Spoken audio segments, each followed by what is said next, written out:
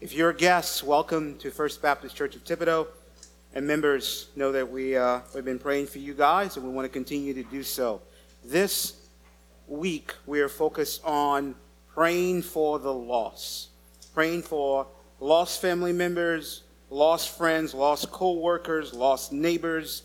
So this week, I want you to be able to do that, voice that to the Lord. Maybe lost a spouse that is lost, your children that are lost.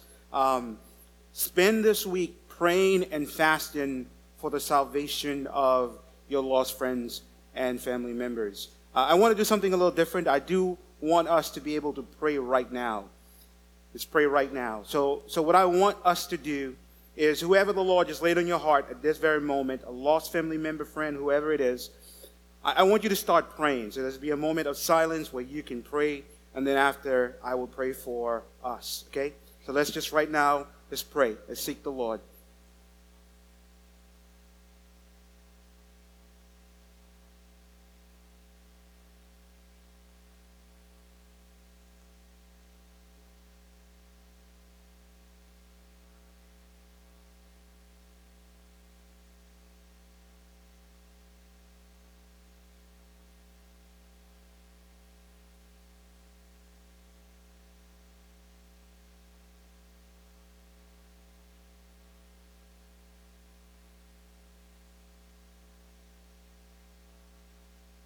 Father, we need you. We need you to save souls like you saved us. God, we have lost family members and friends that we would love to see come to know you as Lord and Savior. We love them. We care deeply about them. And God, we know that the only thing that is eternal is the Word of God, your Word, and the souls of men. God, we cannot take our homes with us to the afterlife. We cannot take our possessions with us to the afterlife. But God, we can take our loved ones with us, the souls of men. So God, I pray that we will be busy about sharing Christ with people, sharing the gospel and praying for our lost family members and friends. God, I find sometimes we're so distracted where we're busy with our careers. We're busy with making money. We're busy with everything else, but not busy in praying for the lost. The one thing that is eternal. God, give us a heart for lost people. Holy Spirit, allow us to pray in the Spirit by you supernaturally giving us the words to say and you supernaturally giving us the power to pray. So give us a great unction to pray for the lost people. Save them, God. Lead them by your grace. In your mighty and precious name. Amen, amen, amen. We are in the book of 1 Samuel, and as Lauren read the text, today's sermon title is God's Plan. God's Plan. It is often said things happen for a reason. I'm pretty sure you've heard that before.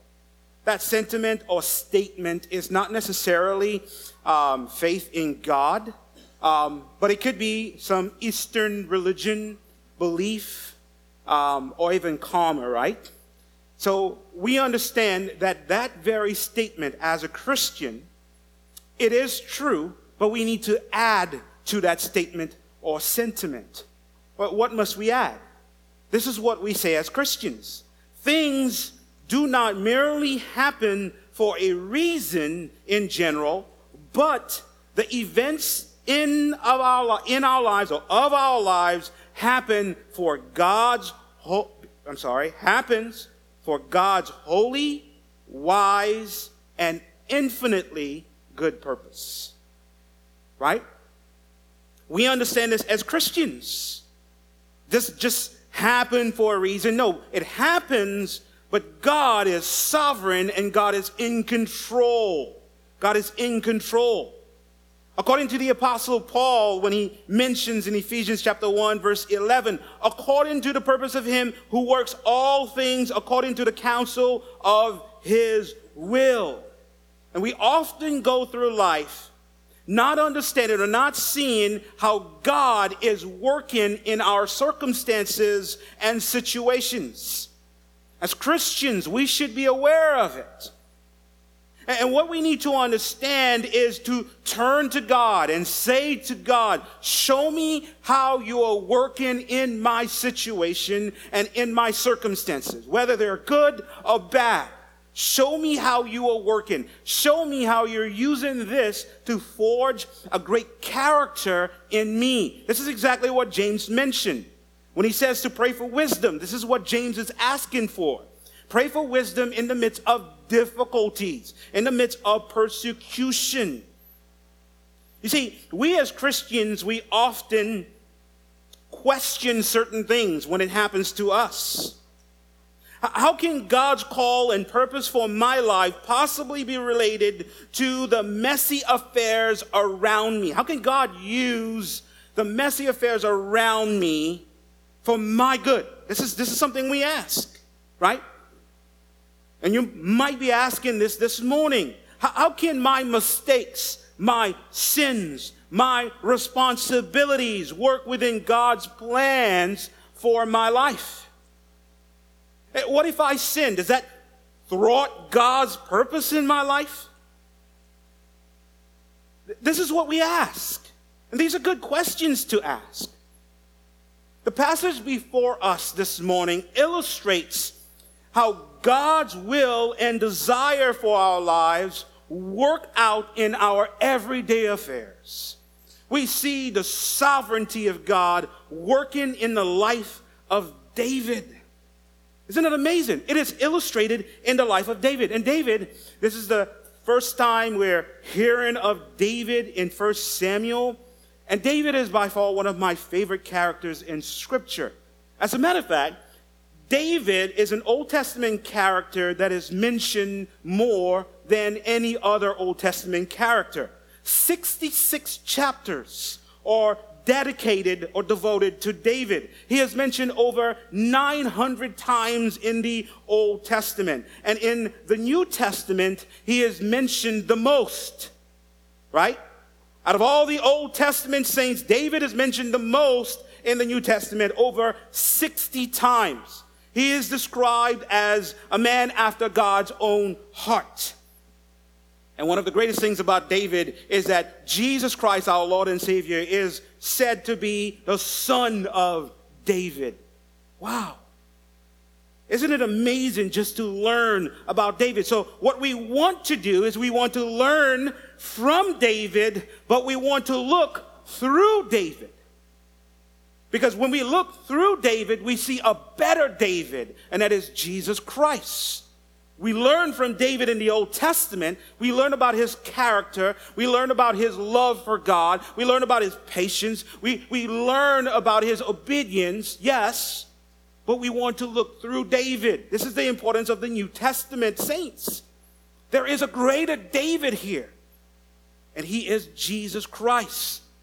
But this morning, I want us to see two things that God uses in our lives to accomplish his plan.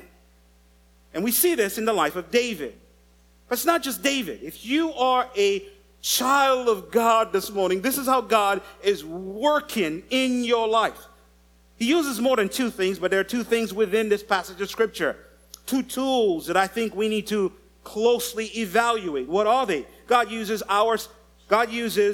time to accomplish his purpose in our lives. God is not rushing this process of sanctification in your life. He is not. If that was the case, God will save you and then take you to heaven. But no, God is using time to mold you and shape you to look more and more like his son. In the same way he used time in the life of David. God uses our situations and circumstances to accomplish his purpose in our lives. Yes, he does. Yes. When the doctor says to you, you have cancer, even that God is using to shape your life. God is using good circumstances and bad circumstances to shape you to look more and more like him. This is his ultimate plan. Did you get this? This is why, for us as Christians, we need to embrace this. So the prosperity gospel preachers don't embrace this, and they're neglecting a very important aspect about God's discipleship. When God is making disciples, God is going to use pain in your life to shape you to look more and more like Jesus. And when we embrace that, man, we can glorify God even more, right? So I pray that you are engaged. And as we dive into the Word of God together, the first point here is God uses time to accomplish his purpose in our lives. One of the most difficult things for us to do is to wait. Can I get an amen? Amen. It is quite difficult, and especially in our westernized culture, when anything and everything we want is at the tip of our fingers. Right? It's like Burger King, have it your way.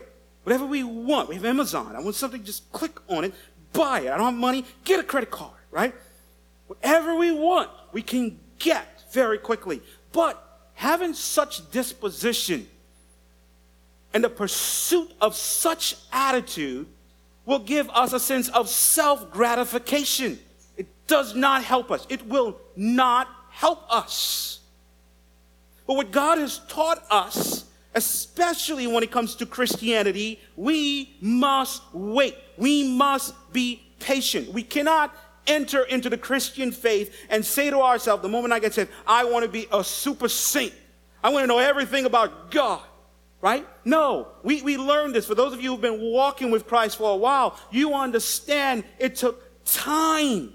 It took time for God to mold and shape you to be in where you are today. You've been through difficulties and pains. You've bled. You've done all of these things, right? And God has used these things, used time in your life to bring you where you are today. Right?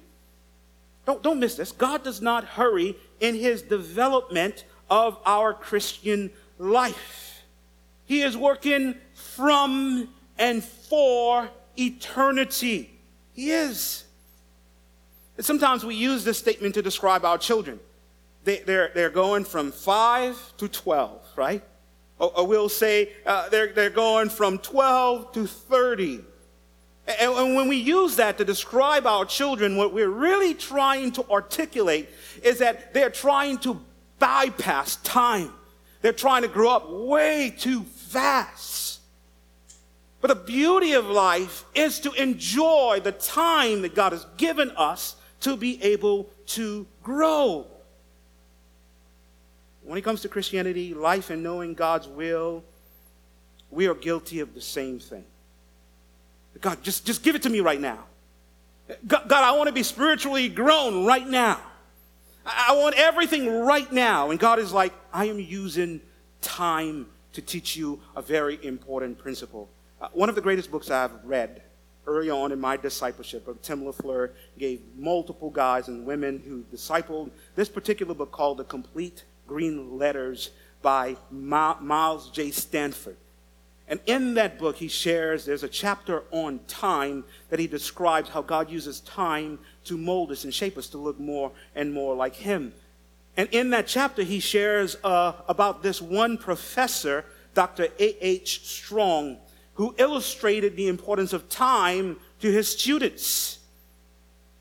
And one student came to him, and the student asked the president of his school whether he could not take a shorter course than the one prescribed. Oh, yes, replied the president.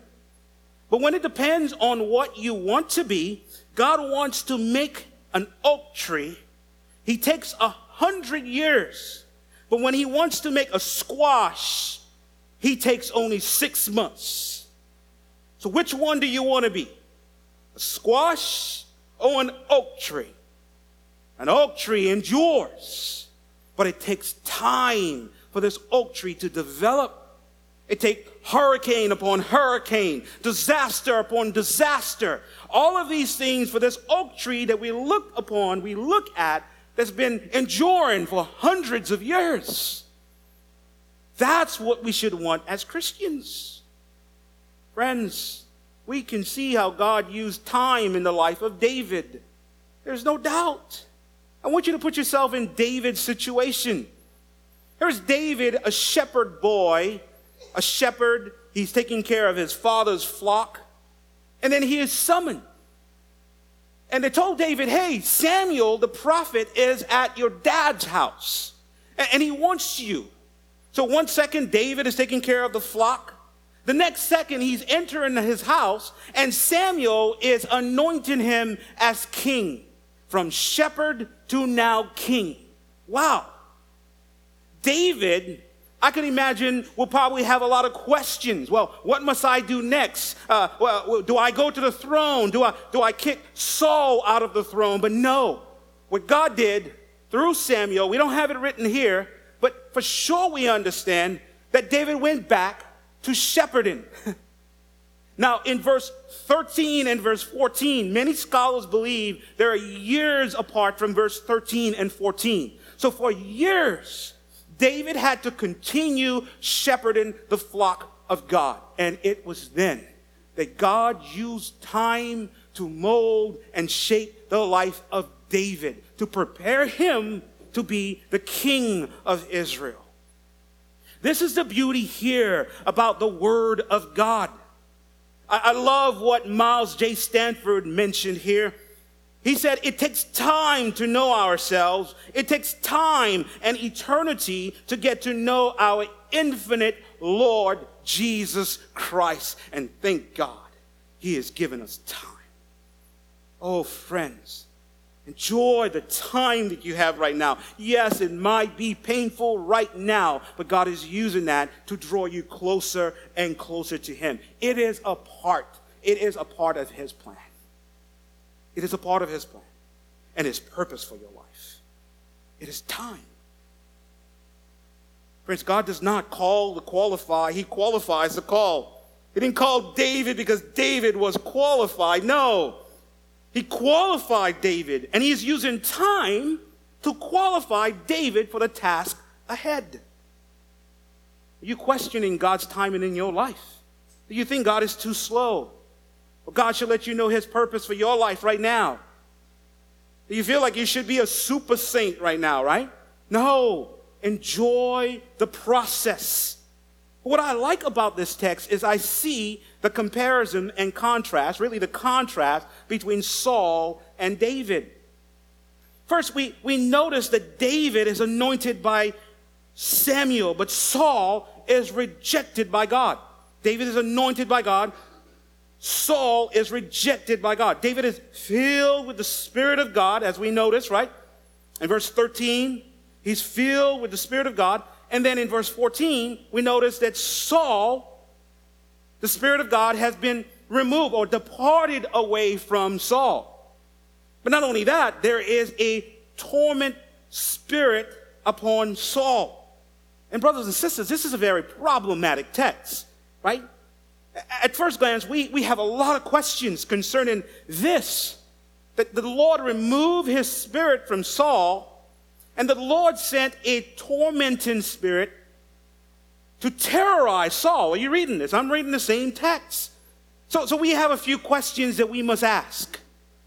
A few questions that we must ask. Well, I want to invite you in my studies as I ask 3 questions, and I'm going to ask those questions and answer those questions based on the Scripture. First, since the Spirit of the Lord departed from Saul, does that indicate that we can lose our salvation? Now, I've already answered that question, but I'll do it again. And there are more evidence here in the narrative that points to the fact that Saul was unregenerate than Saul was regenerate. You get it?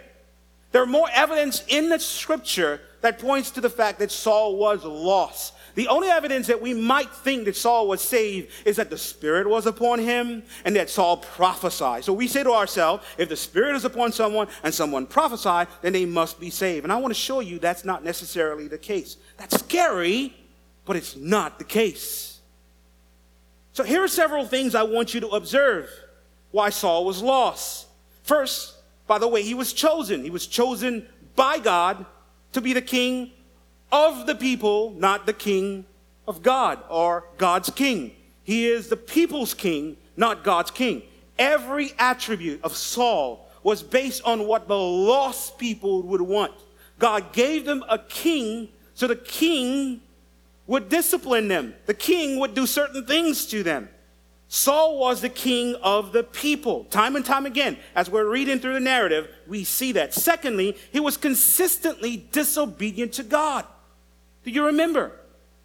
Right after he prophesied, God said to Saul, take whatever your hands can hold, which means to go and fight against the Philistine garrison in your hometown. What did Saul do? He disobeyed God. That's the first disobedience. The second, Samuel says to Saul, after you're done, I want you to go to Gilgal and wait for me, and we will sacrifice an animal to God.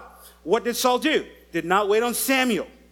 Third, after he fought against the Amalekites, the one king that God asked him to destroy and destroy everything, he kept the king alive and he kept certain spoils alive. And then God says, my spirit will depart from you. You're no longer a king. So we see consistently in the narrative, Saul is disobedient to God. And fourth, how do we know that Saul is not saved? And how do we know the Spirit resting upon someone does not make them saved? It's because Scripture talks often about the Spirit resting upon someone basically just to empower them to do the work of the ministry. And sometimes they're not even saved. Well, Kevin, do you have evidence? In the book of Numbers, Balaam, a false prophet, God's Spirit rushed upon him to prophesy against the enemies of God's people. Was Balaam saved? No. How do you know that? The end of Balaam's life, he was unregenerate. God disciplined him, right? He was a false prophet.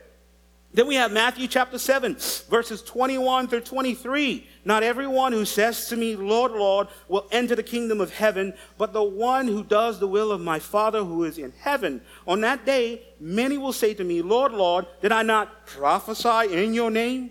Isn't that exactly what Saul did? Did I not cast out demons in your name and do many mighty works in your name? And listen to what the Lord said. And then I will declare to them, I never knew you. Which means you were never a part of me. You will never regenerate. You will never save. Depart from me, you workers of lawlessness. So, God's Spirit departing from Saul does not equate to God saying you have lost your salvation. Rather, God's Spirit removing or departing from Saul indicates that God's power is no longer on Saul. God anointed Saul to be king and to fight against the enemies of God. No longer can Saul do that. God's Spirit is not empowering him anymore. Second question I think is very important for us to answer. Was God responsible for Saul's disobedience? Maybe you're asking this question as we read through the text, because it mentions that God's Spirit departed from Saul, and then God sent this harmful spirit to torment Saul. So the question we must ask ourselves, so from now on, everything that Saul does, is God responsible for that? Because God's Spirit is no longer on him, and God now is sending a spirit to torment Saul. And some people might even ask that question, but friends, I need you to understand this. Understand it with this illustration. Suppose a judge threatens to suspend the license of a driver with numerous offenses. Numerous offenses. He has DUIs, he has all those other things, numerous offenses. And immediately after the judge warns him, he goes, he drinks again, and he's pulled over. He's arrested, his license is suspended. It would be foolish to think the judge gave the warning simply to lure the driver into committing another infraction. It would be ridiculous for us to think, well, if the judge would not have warned him, he wouldn't have actually ended up with a DUI. None of us would do that. In the same way, as we observe how God disciplined Saul here by removing his spirit and bringing a tormenting spirit, is really the Lord warning Saul throughout the narrative. Saul, obey. Saul, obey. Saul, obey. And when Saul does not obey, what does God do? He removes his spirit and anointing from Saul, and he disciplines Saul. He brings judgment upon Saul by causing a harmful spirit to come upon him. You get this? The suspension is a result of repeated offense. So it is with God. So it is with God. That God here is judging Saul. He is judging Saul. Now, some translation translate this as an evil spirit. They would say that God brought an evil spirit to Saul, on Saul's life. But friends, I want you to observe that's not the case here. Which leads us to the third question. The third question is, what does it mean that God sent a harmful spirit to torment Saul? Isn't God a good God? Yes, he is a good God. How do we justify God sending a harmful spirit to Saul with what James mentioned concerning God, right? In James chapter 1, verse 13 through 14, let no one say when he is tempted, I am being tempted by God. For God cannot be tempted with evil. In other words, God will not tempt you with evil. And he himself tempts no one. But each person is tempted when he is lured and enticed by his own desire. So how do we look at this passage of scripture, God bringing a harmful spirit? And as some translations, right, if you have the NASB, NIV, it says an evil spirit. How can God bring an evil spirit to harm Saul when James chapter 1 says that God is not tempted with evil? And let me explain this to you very carefully. The word here is better, as the English translation says, harmful spirit. It's not evil spirit here. The Hebrew word really alludes to a harmful spirit. In other words, what the Lord did here is that he sent an angel, an agent, to torment Saul, to bring judgment upon Saul because of his disobedience. And some people will still have problems with this, but we as Christians who believe the Bible understands this, that God will torment those who disobey his word. We understand why hell is the reason why it is, right? It's a constant, eternal torment of those who have disobeyed God and disregard the gospel of our Lord Jesus Christ. What the angel is doing here to Saul, sent from the Lord, is exactly what lost people, if they don't trust in Jesus Christ, will endure forever. And this is not a thing for us to celebrate in, but something for us to weep over. Removing hell from the Bible is not going to help people. It is a consistent problem. It's a consistent saying in Scripture. And even in the Old Testament here, we notice that God is judging Saul, friends. One commentator mentioned Saul's torture state was not an accident of nature, nor was it essentially a medical condition. Some people would say, well, in that text, Saul was bipolar. It was all medical. No, this was spiritual. It was a supernatural assault by a being sent at the Lord's command. And it was brought on by Saul's disobedience, my friends. Consistent rebellion against the things of God will result in God's judgment. I wish you were, if you were not in Sunday school, I wish you were part of that. It was incredible to listen to the brothers and sisters talk about the character and attribute of God. We can talk about the love of God, but we cannot diminish the wrath and justice of God. And this is what he's doing here.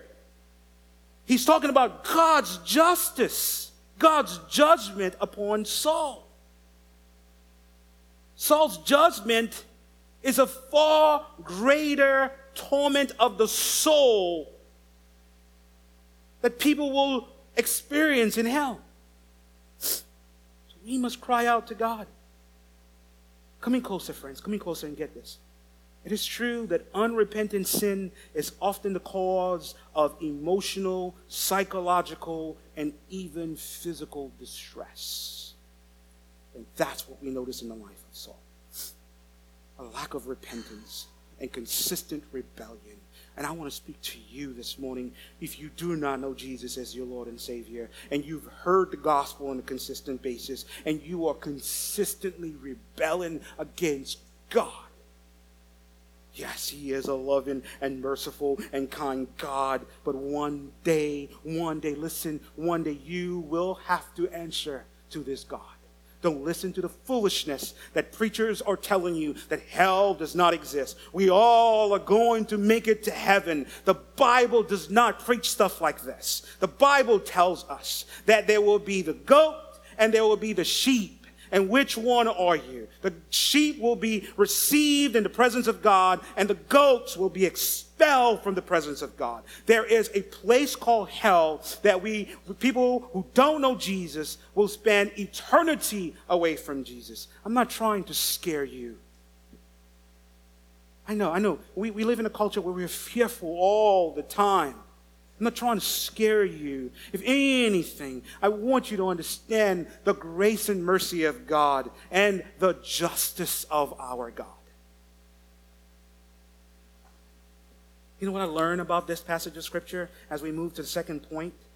I think it's important that we see this. Don't miss this. We should count the withdrawal of God's Spirit as the worst possible calamity, and the presence of God's Spirit as the greatest possible help. And for a Christian, God doesn't remove his Spirit from you, but what happens is this: you can grieve the Holy Spirit when you continue in sin. Friends, see what Scripture mentions here. How important it is for us to turn to God, and how God is using time in the life of David. But at the same time, we notice how God is judging Saul because of his disobedience. Coming closer, I want you to get this as we move to the second point. Even as God is disciplining Saul and judging Saul, we still see a glimpse of God's mercy in the life of Saul. Because you know what happens next? Here is David. And David is found, and David is playing music for Saul. And when David plays for Saul, the spirit, this harmful spirit, departs. This is the grace of God. But because Saul is so hardened, he's not turning to the grace of God. He's not repentant. Even in God's judgment, we see God's grace. Don't miss this. Notice with me the second point. God uses our situations in life to accomplish his purpose. This is why James, the half-brother of Jesus, mentioned, if you remember very carefully, in James chapter 1, verses 2 through 4, "Count it all joy, my brothers, when you meet trials of various kinds, for you know that the testing of your faith produces steadfastness, and let steadfastness have its full effect, that you may be perfect and complete, lacking in nothing." What is James saying? He's learned the secret by learning from the Old Testament saints and in his own life that God uses his situation and circumstances for his purpose, for his glory, to make us look more and more like Christ. Here we have it. According to the story, it mentioned that Saul is being tormented. And as he's being tormented, notice something else about Saul. I didn't mention that to you. And the reason why Saul wasn't saved is that because Saul wasn't a spiritual person. He really wasn't. Do you remember in chapter 9, in chapter 9 of the book of 1 Samuel, Saul's father's donkeys have strayed, and Saul is trying to find the donkey, cannot find the donkeys. It was Saul's servant who said to him, hey, there is a seer, a man of God. His name is Samuel. Let's go to him and he will help us. It shows that Saul is not a spiritual person. He's not concerned about spiritual matters. It's his servant who's telling Saul, here is something spiritual that you must do. And then again, in this pericope, verses 14 through 23, we see the same thing. Here is Saul tormented by evil spirits or harmful spirits, right? Harmful spirits. And you would think that Saul would turn to God, that he would turn to Samuel. But it's his servants here who are telling Saul, hey, Saul, why don't you turn to someone that can help you by playing music, and that will help you. Do you notice? Saul is not a spiritual person. He's not thinking about spiritual things at all. So here we have it. His servants recommend that he goes to find to the house of Jesse, and then there is David. David would come and David would play, and as David is playing, and this is what they believe in that time that music would combat evil spirits. And by playing this instrument, Saul would feel better. And in some way, that kind of helps a little bit, because we understand even when we're going through difficult times, man, we can put some praise and worship music, soft praise and worship music, and we can feel better. It relaxes us. It's just something that music does. But ultimately here, it's not music that Saul needs. Saul needs to repent and turn to God. So here we have it that his servants are recommending something to Saul, but really what he needs is true repentance. But notice what the servant said to Saul and how he describes David, which is incredible. This is how God uses our circumstances and situations. David, in verse 18, is considered to be or called a man of valor, a man of war, a prudent in speech, a man of good presence, and the Lord was with him, the polar opposite of Saul. Wow. But how was David able to be these things? God used circumstances and situations to be able to shape David to look like this, my friends. The time that God used, the situation and circumstances that God is using is exactly how David ended up being this way. God is the ultimate disciple maker. Well, let's break this down. David was commended for his courage and ability, a man of valor, a man of war. David fought for the glory of God. And later on, in chapter 17, we will hear what David would say. David would say to Saul and the army of Israel, when they asked him, how are you going to fight against Goliath? And he said, God was with me. When the animals came to attack my flock, God was with me. David was a man of valor, a man of war. Well, should we be the same? If we see someone who is very patriotic, does that mean that he is of God, right? Not necessarily. This is not the point here. And being patriotic is not a bad thing. We should be, right? We should be. We should pray for our country. We should pray for right things here in the USA. We are thankful for what God has given us. We should be. But that's not the point here. For us in the New Testament, this is not a physical war that God is calling us to fight. There is the spiritual war. The way that we can be a man of valor, a man of war, is that we are fighting this spiritual warfare, that we constantly have our armor on. This is the beauty of it. So when I see a Christian and I can say he's a man of valor, I know he has his spiritual armor on. The breastplate of righteousness, the shield, the helmet, the shoes, the sword. This is what we must understand here. Next, he mentions the next attribute or next characteristic of David is that David was prudent in speech. This is so good for us, especially young Christians, young people desire to be Christians, and you say you are Christians, but yet your speech is dirty, absolutely filthy. Christians, we speak differently. We do. And the way we speak, I need you to get this. I tell my children this all the time because it's true. It's a biblical and Christian principle. The way you speak is an indication of your heart. Scripture consistently says this. It does. For example, in the book of Proverbs, it talks about how we need to guard our hearts as the wellspring of life. And then immediately he adds, put away from your crooked speech and put devious talk far from you. Jesus mentioned in the book of Matthew, out of the abundance of the heart, the mouth speaks. So your speech is an indication of your heart. How do you speak? Is it uplifting or is it degrading? Is it more like the world? How do you speak? Richard Phillips, this is what he states. Godly speech is learned through the word of God and is a fitting theme for our prayers.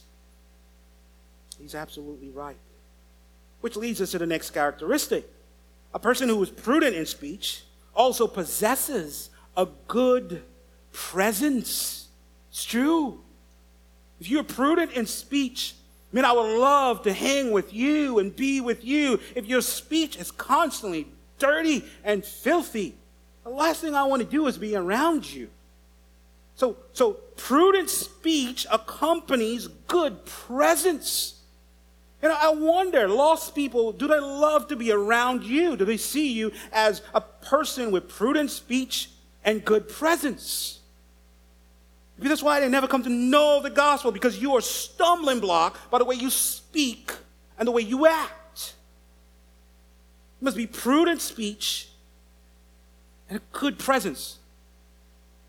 Young people, teenagers, please get this. The world is telling you that the way you need to act is to be mean and hateful and prideful. No. And the Bible is the opposite of this. Be loving and kind, gracious. That's how we ought to be. And you must have a good presence about you. This is the work of God in you. If you're claiming to be a Christian, you must have this good presence about you. I'm tired of people saying, man, I love Jesus, but I hate people. Right? Come on. Really? I spend time with Jesus all the time. I just can't stand people. You know, Jesus loves people. They're made out of the imago Dei of Christ. And finally, he mentions the Lord was with him. The most important description here about David, that God was with David.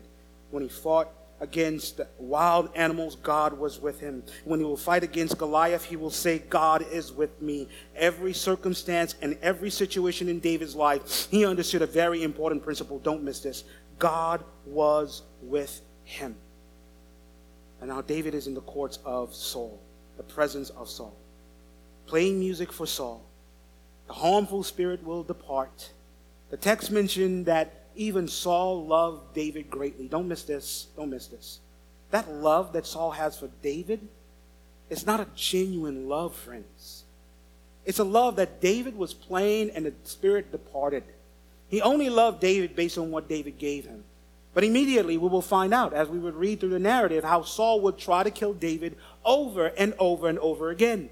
You're not going to try to kill someone you love greatly. Saul loved himself. But even in that very moment, friends, as we close, don't miss this. God had David learning and waiting and being patient for his glory. Here is Saul, who is the king. David is the king that God has newly appointed. And David is learning from Saul. He's learning what to do, and he's also learning what not to do. David is teaching us how we ought to be with employers who treat us horribly. What do? We can learn. We can learn from them. We can learn what not to do, and we can learn what to do. David is teaching us how to deal with parents who are abusive, parents who are not leading their family as they ought to. You can learn what to do and you can learn what not to do. This is the beauty here about David. His quiet, humble disposition. Why? Because he trusted in the glory and sovereignty of God, friends. Do you trust in the sovereignty of God? Do you believe in the sovereignty of God? As I close, I want to share this with you about the sovereignty of God in this great illustration. There's a particular species of bird which is called the guillemot bird. It's a small Arctic bird, seabird, that dwells in the rocky cliffs of northern coastal regions. And this bird would basically, what they would do, the female birds will lay small eggs. And as they will lay those small eggs, all the eggs look the same. But they will congregate all together. So you have hundreds and hundreds of birds in a very small area. But the beautiful thing about those birds is that they know their eggs perfectly fine and well. No matter if one egg will be moved to another location, the mother bird will know exactly where that egg was. It would go and find the egg and will bring the egg back. They would never lay on another bird's egg. They would know instinctively what egg is theirs. And that tells me of an important principle about our great God. God knows his children. He knows our hearts. He knows our emotions. He knows our sins. He knows our attitudes even before we do them. And yet, God is loving and kind and merciful. Yes, he disciplines his children, but he disciplines his children to bring them back in the location that they need to be so that they can grow and learn. Do you remember the parable of the 99 sheep, right? One stray away, and then you find that the Lord comes and he brings it back. He brings it back. This is the beauty of our God. The prodigal son, he brings him back. But friends, I want to share with you of the love and mercy of God here for you as a Christian. But notice this. God uses time, God uses circumstances, God uses situations in our lives to shape us to look more and more like him. Do you want to know God's plan for your life? Do you? Well, I can tell you this. Wait on the Lord. Continue serving the Lord. One of the greatest principles I know in Scripture on knowing God's plan for our life is Romans chapter 12, verses 1 through 2. After the Apostle Paul have shared some important indicative statements, he continues, or he transitions to this imperative command. He says the mercy of God, that we must allow the mercy of God to lead us and to guide us. Then he talks about that we must give to God the spiritual worship. And in verse 2, he says, do not be conformed to the patterns of this world, but be transformed by the renewing of your mind. Then you will know what is the good and perfect will of God. Do you want to know God's will? Rely upon his mercy. Present your life to him as a living sacrifice. Do not be conformed to the patterns of the world. Be transformed by the renewing of your minds, and then you will know the will of God. And guess what? That takes time. It does. We wait on God and promise you he will lead us and he will show us his purpose for our lives. Let's pray. Father, we thank you. We thank you for your mercy and your grace. If anything, we know your greatest purpose for our life is to conform us into the image of Christ. To conform us, O Lord. But if you will use time, circumstances, and situations, then we ask you to use it, O Lord. Let's not blame these things. Let's not be like a squash. Desires to be fully developed in 6 months, but God, we see our lives like an oak tree. It takes hundreds of years. And God, you are the gardener. You are the one watering. You are the one planting. You're the one seeing that there's great increase, God. So we thank you. We worship you. we exalt you. If there's any in this room that don't know you as Lord and Savior, let them run to the grace and mercy of God.